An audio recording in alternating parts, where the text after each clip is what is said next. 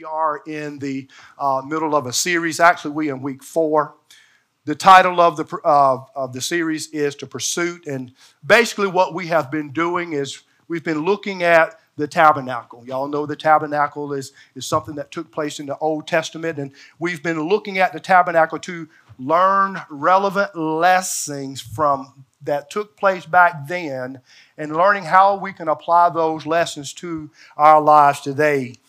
Our foundational scripture can be found in the book of Exodus chapter 25.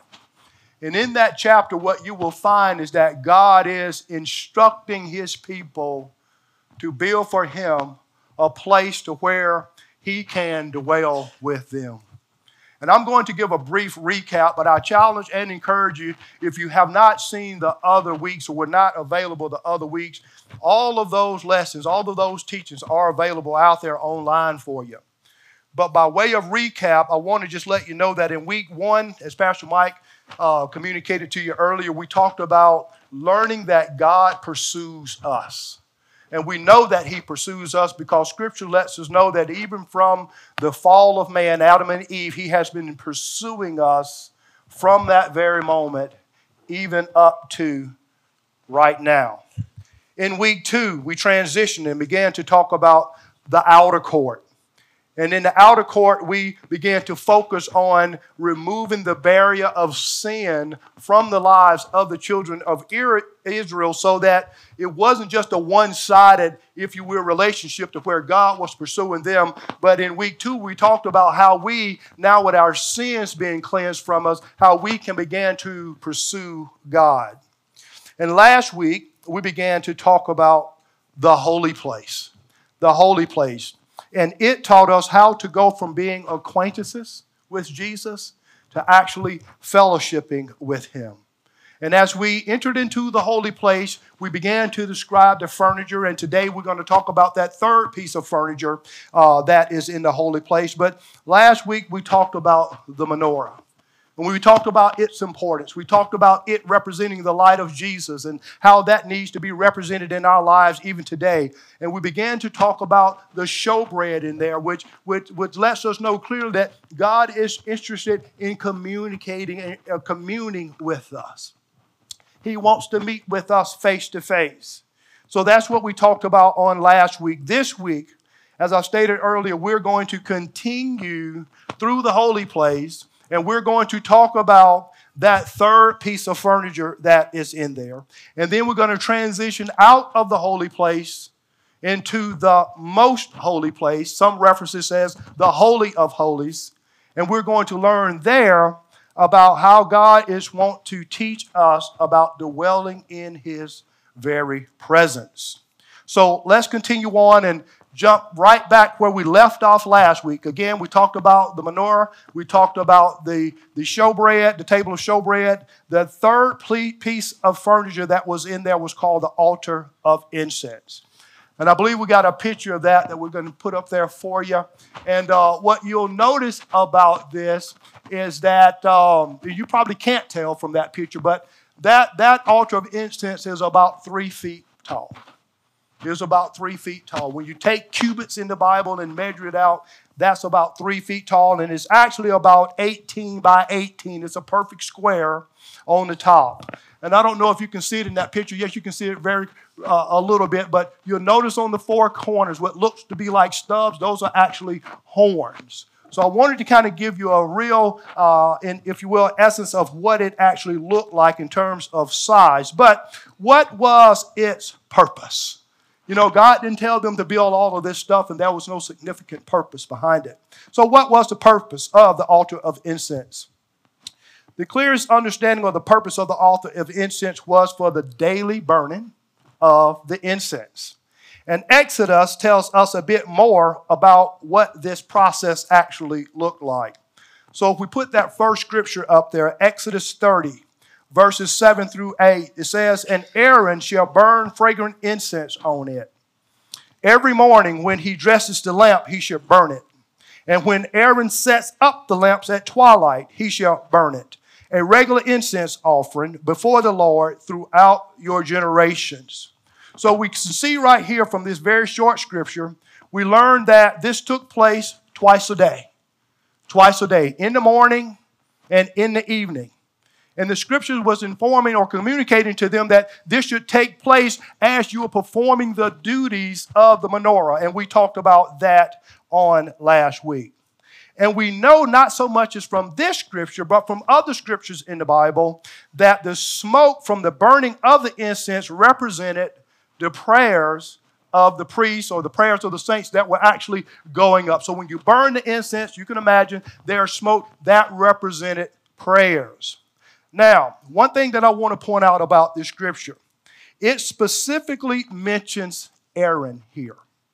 And Aaron, during this time, was the high priest. And it was possible, and I want to make sure we take our time to go through this, but it was possible for all of the responsibilities, all the things that took place in the holy place, it was responsible for other priests to do those things as well. So although it mentions Aaron, I want you to remember that other priests could take care of those responsibilities. Now, this is important that I stand before you and make this distinction between Aaron, the high priest, and the other priests, because on the Day of Atonement, the high priest had some responsibilities that only he can do. In fact, from this point on, as I'm beginning to communicate to you what happened and what things look like, I want you to know that I'm going to be referencing the Day of Atonement, because I don't want you to get that confused. It's going to be very important for you to understand what the foreshadowing of this means, and that's going to be highly based on your understanding of what we're talking about today. So, as we go into our next scripture, we'll put that up. We're still talking about the altar of incense. Leviticus 16:12 says, "And he," referring to the high priest, "shall take a censer full of coals of fire from the altar before the Lord, and 2 handfuls of sweet incense beaten small, and he shall bring it inside the veil."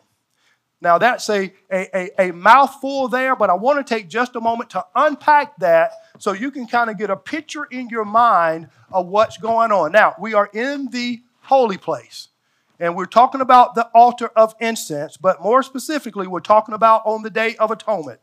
And this is what it's looking like. So this scripture is specifically referring to one of the steps in the process of the high priest Aaron in terms of him making atonement for himself.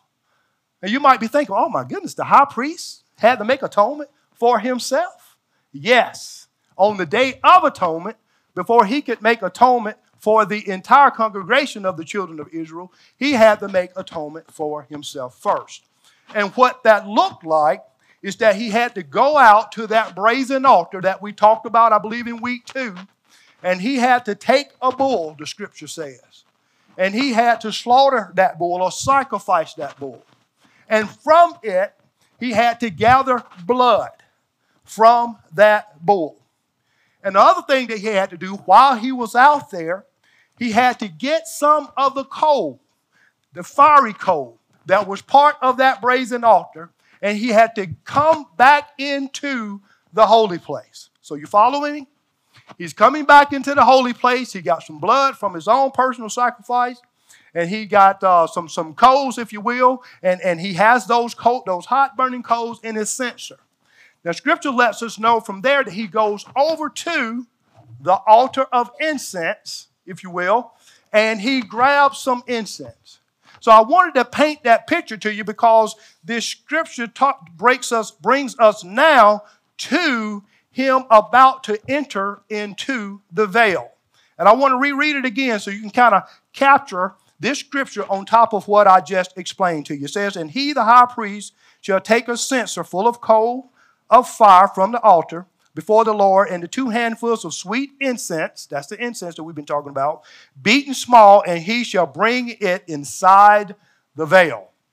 So now what we'll be going to start trying to do is, how do we transition out of the holy place into the most holy place, or the Holy of Holies, where you just can't walk in there when you feel like it. You got to go through this veil. So let's learn a little bit more about the veil. I believe we got a picture of the veil there. Very pretty.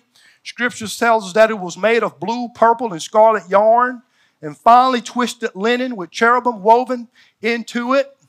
And I believe the scripture that I'm about to read is going to communicate to us that it was quite clear in terms of its purpose. That scripture can be found in Exodus 26, verse 33. It says, "And the veil shall separate for you the holy place from the most holy place." So you can imagine the high priest now. He's standing there with those items that I just explained to you. And he's standing there now in front of the veil. Now, what I'm about to tell you next is very, very important, because it's one of the main things you need to remember about the veil. Only the high priest, one time a year, could go through this veil and enter into the most holy place. One time a year, only the high priest. Because behind the veil was considered the dwelling place of God. And if you entered here, and if you were not qualified, you would die. You would die. You would die if you were not qualified. In fact, if you got your Bibles and you scroll up to the beginning of the chapter of Leviticus 16, it starts off with a story. And in this story, Moses is actually consoling Aaron. Aaron was the high priest, and he had some sons, and they were also considered to be priests as well. Remember Pastor Mike earlier in the series talked about the Levites? Well, the priest came out of the Levite tribe, and Aaron and his family were responsible for carrying out the priestly duties. Now, I've already communicated that only who can go back there? The high priest. Well, one day, two of Aaron's sons decided they wanted to go back there on their own. And I won't belabor the point, but the scripture basically said they were killed. They were killed. So I wanted to emphasize that a little bit further to let you know the seriousness of the matter. It makes me even think a little bit today as I think about some of the religions out there that communicates to you that you can just approach God any way and anyhow you want to. And I think right there, if we're talking about a foreshadowing of the tabernacle in terms of where we are today, I think this is a clear indication that you just can't enter and show up from any different direction in any method or manner that you want to.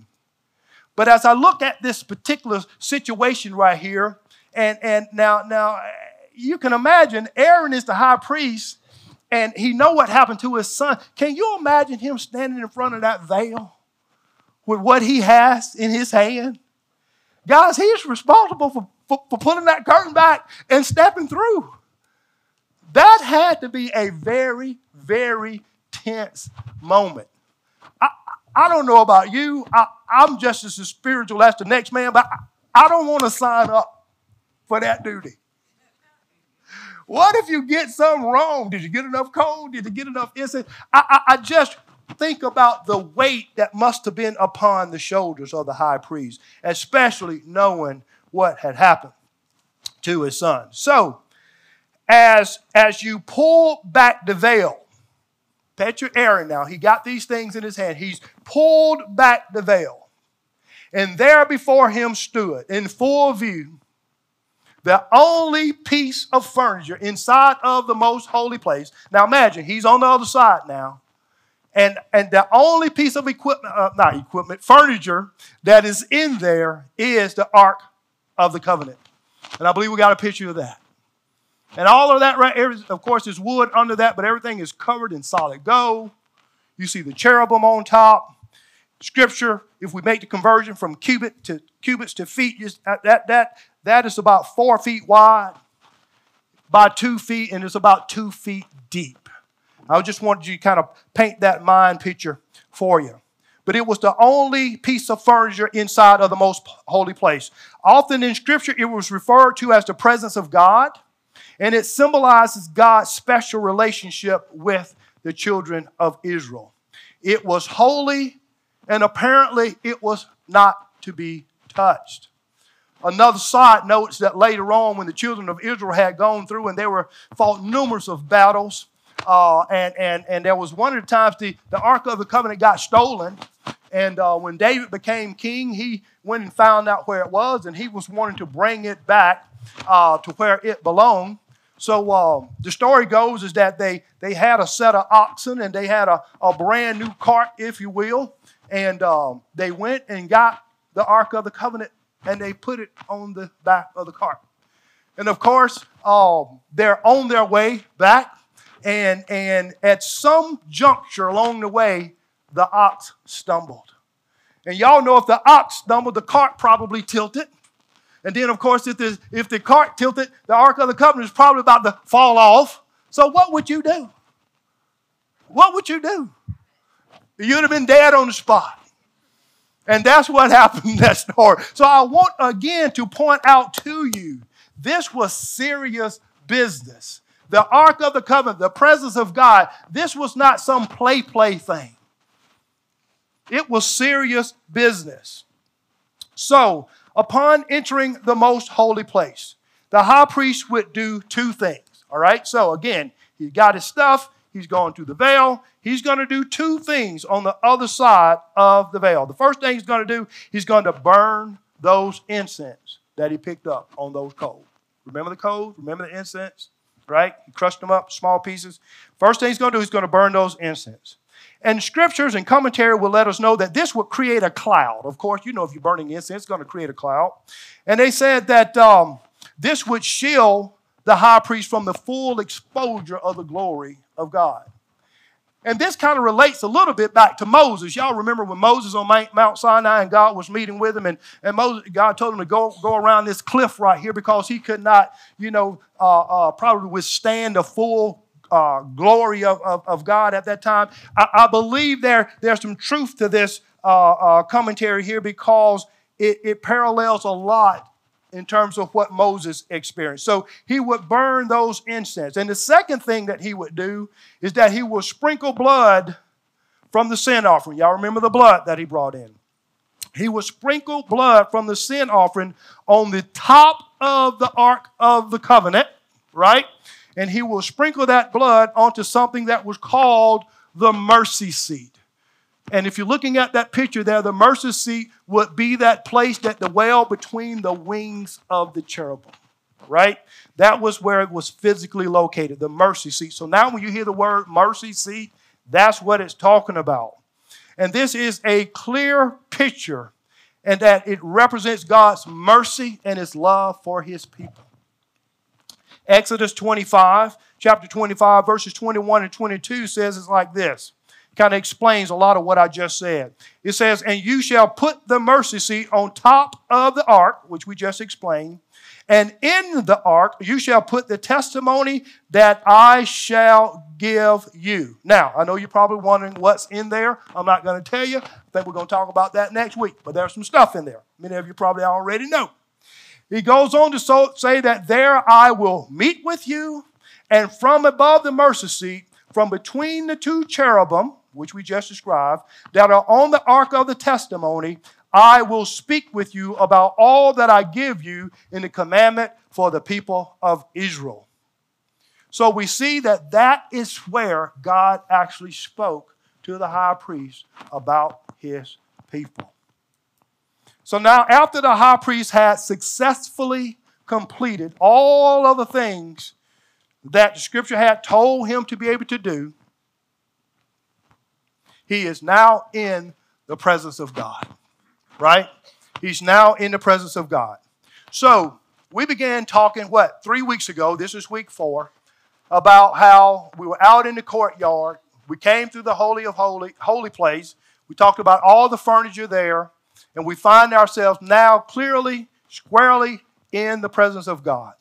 So the question that we have now is, what does this mean for us today? The first thing I want to point out is that all of the things that we have talked about, even from day one, is all symbolic of Jesus. It's a foreshadowing of those things that were to come. And let's take those items that we've talked about today one by one and bring them relevant for us today as believers. First, again, the altar of incense. The altar of incense represents prayer and worship. What we just did here earlier today would have been symbolic of the altar of incense in terms of our prayers, in terms of our worship going up to God, going up to heaven. David said it like this in Psalms 141:2. He says, "Let my prayer be counted as incense before you, and the lifting up of my hands as the evening sacrifice." He's referring actually back to not the morning sacrifice, but the evening burning of the incense. So here David is making a connection between what was done in the tabernacle to his own personal prayer and worship time. Revelation goes on to say that our prayers and worship go before the very throne of God in heaven. There's one other thing that I think that was done then that I think we should probably learn a little bit more today is that it began to talk about some level of frequency in our prayer time, right? It said that he did it in the morning and he did it in the evening. Now, I'm not telling you when to pray, but I do believe we can infer from this that we should have a regular prayer life and that we should worship God on a regular basis. So we transition again from the altar of incense. Let's see what the veil can share with us today. The veil actually represents the body of Jesus. The body of Jesus. And I want to say that this is huge. I know we've talked about a whole lot of different components as it relates to the tabernacle, but this one right here this week as I was studying, it is huge because today many stand, I believe, just outside of the veil and never enter into the full presence of God. Pastor Mike just got you talking about your availability. And I think sometimes rather than making ourselves available, we'll go in here and we'll light the lamps and we'll sit down and have a little fellowship at the showbread table. And we might even pray a little bit and have a few little prayers to go up. But I believe that God is calling us today to pull that veil back and to walk on through into the most holy place where he is. So Jesus is the veil in the tabernacle. When Jesus died on the cross, the temple veil, as we know from the stories, it was torn. Scripture lets us know that it was torn from top to bottom. This did nothing more than created access, eliminating all barriers, creating access for us now to dwell in the Holy of Holies. Matthew chapter 27, verses 50 and 51 says, "And Jesus cried out again with a loud voice and yielded up his spirit." That means, of course, he died. "And behold, the curtain of the temple was torn in two from top to bottom." This was creating access. "And the earth shook and the rocks were split." Hebrews 10, verses 19 to 22 says, "Therefore, brothers, since we have confidence to enter the holy places by what? By the blood of Jesus and by the new and living way that he opened for us through the curtain, that is, through his flesh." So that's why I can so confidently say that the veil represented Jesus in and of itself. It was his very flesh being torn, even the night before, hung up there on that cross as he died. It was his body, it was his blood that allowed us now to be able to enter into the Holy of Holies.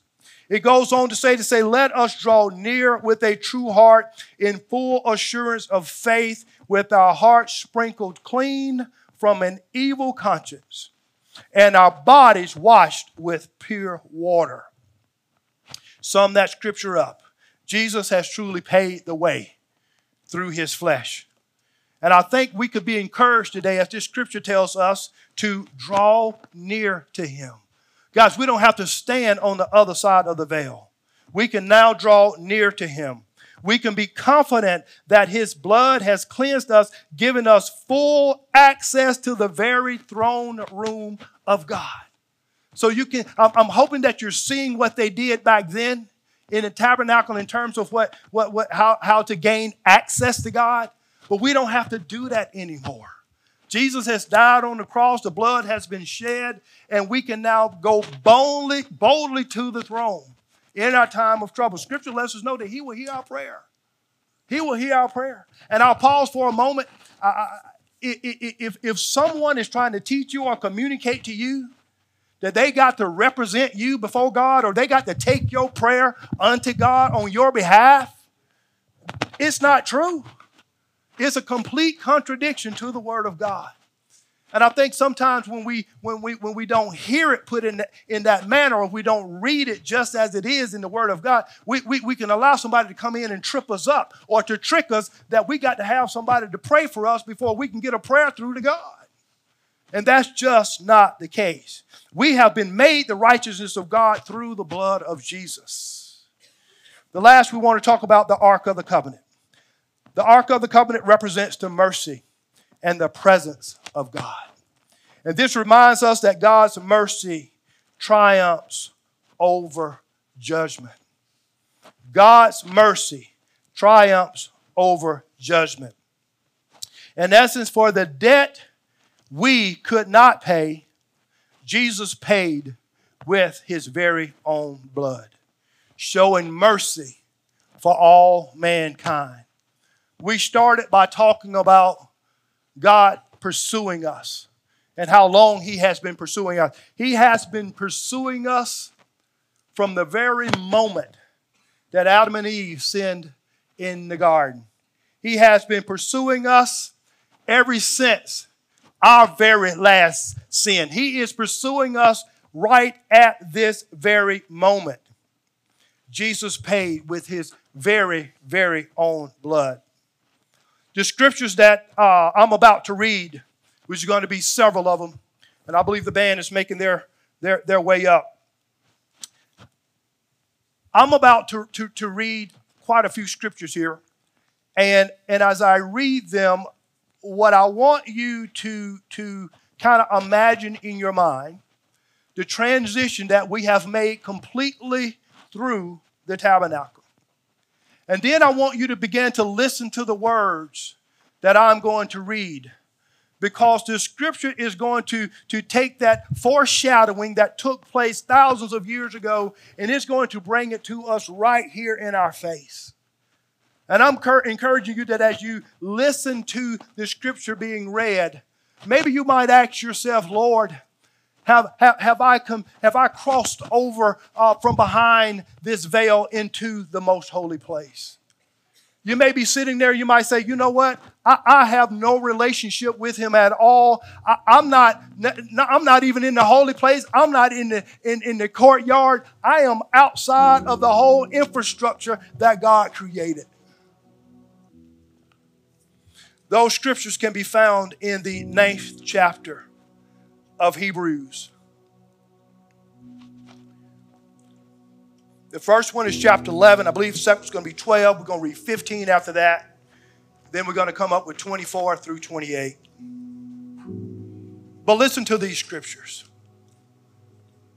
It says, but when Christ appeared as a high priest of the good things that have come, then through the greater and more perfect tent, not made with hands, that is, not of this creation, he entered once for all into the holy places, not by means of the blood of goats and calves, but by the means of his own blood, thus securing an eternal redemption. I'm going to pause right there for just a second. Take that in. Breathe that in. What this scripture is describing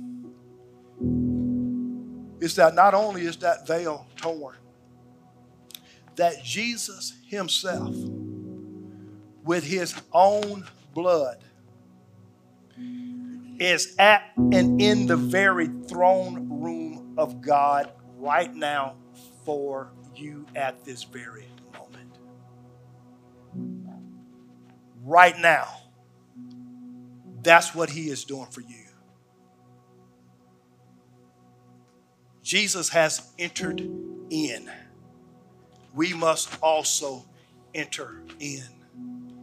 That's that invitation that he is extending us today to us today. Verse 15 says, therefore, again, taking all into consideration what I just read. Therefore, he is the mediator of a new covenant, so that those who are called may receive the promised eternal inheritance. I want you to draw from that what we've been talking about for the last 4 weeks. The tabernacle was an Old Testament vehicle foreshadowing to us today a lot of important things that I'm hoping that over the last couple of weeks you've begun to apply to your life. But we're talking about a new covenant. Scripture lets us know that it is a better covenant than the old, by the way. This scripture lets us know that he is our mediator. He is our high priest. Another scripture lets us know that Jesus is sitting at the right hand of the Father, interceding for you right now. Other scripture says that he is our advocate. He is encouraging us today to leave the holy place, to enter in and dwell with him in the most holy place. I don't know if y'all are seeing the picture or not, guys, but we have a great high priest in Jesus. A great high priest in Jesus. Verse 24, for Christ has entered not into holy places made with hands, which are copies of the true thing. You can see what the scripture calls the Old Testament tabernacle. He calls it a copy. It was a copy. But into heaven is where he has entered, now to appear in the presence of God on our behalf. Nor was it to offer himself repeatedly as the high priest enters the holy place every year on the Day of Atonement with blood not his own. He had to take the blood of a bull. Jesus says, I'm going to one up you on that. I'm going to take my own perfect blood. For then he would have had to suffer. If he had not taken his own, he would have had to suffer repeatedly since the foundation of the world. But as it is, he has appeared once for all at the end of the ages to put away sin by the sacrifice of himself. He has put away sin. He has put away sin. Verse 27 says, and just as it is appointed for man to die once, and after that comes judgment, so Christ, having been offered once to bear the sins of many, will appear a second time, not to deal with sin, but to save those who are eagerly waiting for him. I don't know about you, but I'm eagerly awaiting the return. So today we're talking about the presence of God, and we learn again that we have a great high priest. We learn again that we're not under that Old Testament law, but we have a new covenant. We have a great high priest in him. We have a great high priest. And that his shed blood, we also learned this, that his shed blood gives us access to this presence that we've been talking about. But in order for us to gain access to this presence, we have to accept the finished work of Jesus on the cross. I know that some of you in this room and you may not have made a decision to follow God, and even us that are believers, sometimes we might think and be tempted to think that time will take care of the sin and fix the problem or fix the issue. Sometimes we might think that our good works or our decent lives or even our hero's death might fix the sin issue. But I'm here to tell you today that none of that will work. None of that will work. Today, the only way to the presence of the Father is through Jesus. The scripture we just read states that he's returning again, not to deal with sin, which means we need to accept his mercy on this day. We need to see and recognize that the very breath that just came out of your mouth is another example of his mercy being extended to you. So I want to challenge and encourage you today that if you don't have a relationship with God, his blood has already been shed. Your debt has already been paid for. All you have to do is receive it. All you have to do is receive it. This scripture is implying something else too. Y'all remember when it said that he has already dealt with sin and that he is going to return again? In order for us to go back with him and to be resurrected with him when he returns, we have to have made this decision. So my challenge for you today, if you don't have a relationship with God, will you please receive his mercy today? Will you please receive him as your Lord and Savior today? There will become a day when it's too late. Scriptures lets us know in Romans that in order for us to receive Jesus as our Lord and Savior, we're to confess him as Lord, it says. Repent of our sins, confess him as Lord, and believe that after 3 days he was raised from the dead. That's what the scripture says. That's what the scripture says. It's not difficult. But you have to humble yourself. Just as the high priest had to do on the Day of Atonement. A lot of the commentaries say that it was an act of humility. He didn't go in his priestly robes. He went in just regular linen. Symbolic of us humbling ourselves even today unto the mercy and the love of Jesus Christ.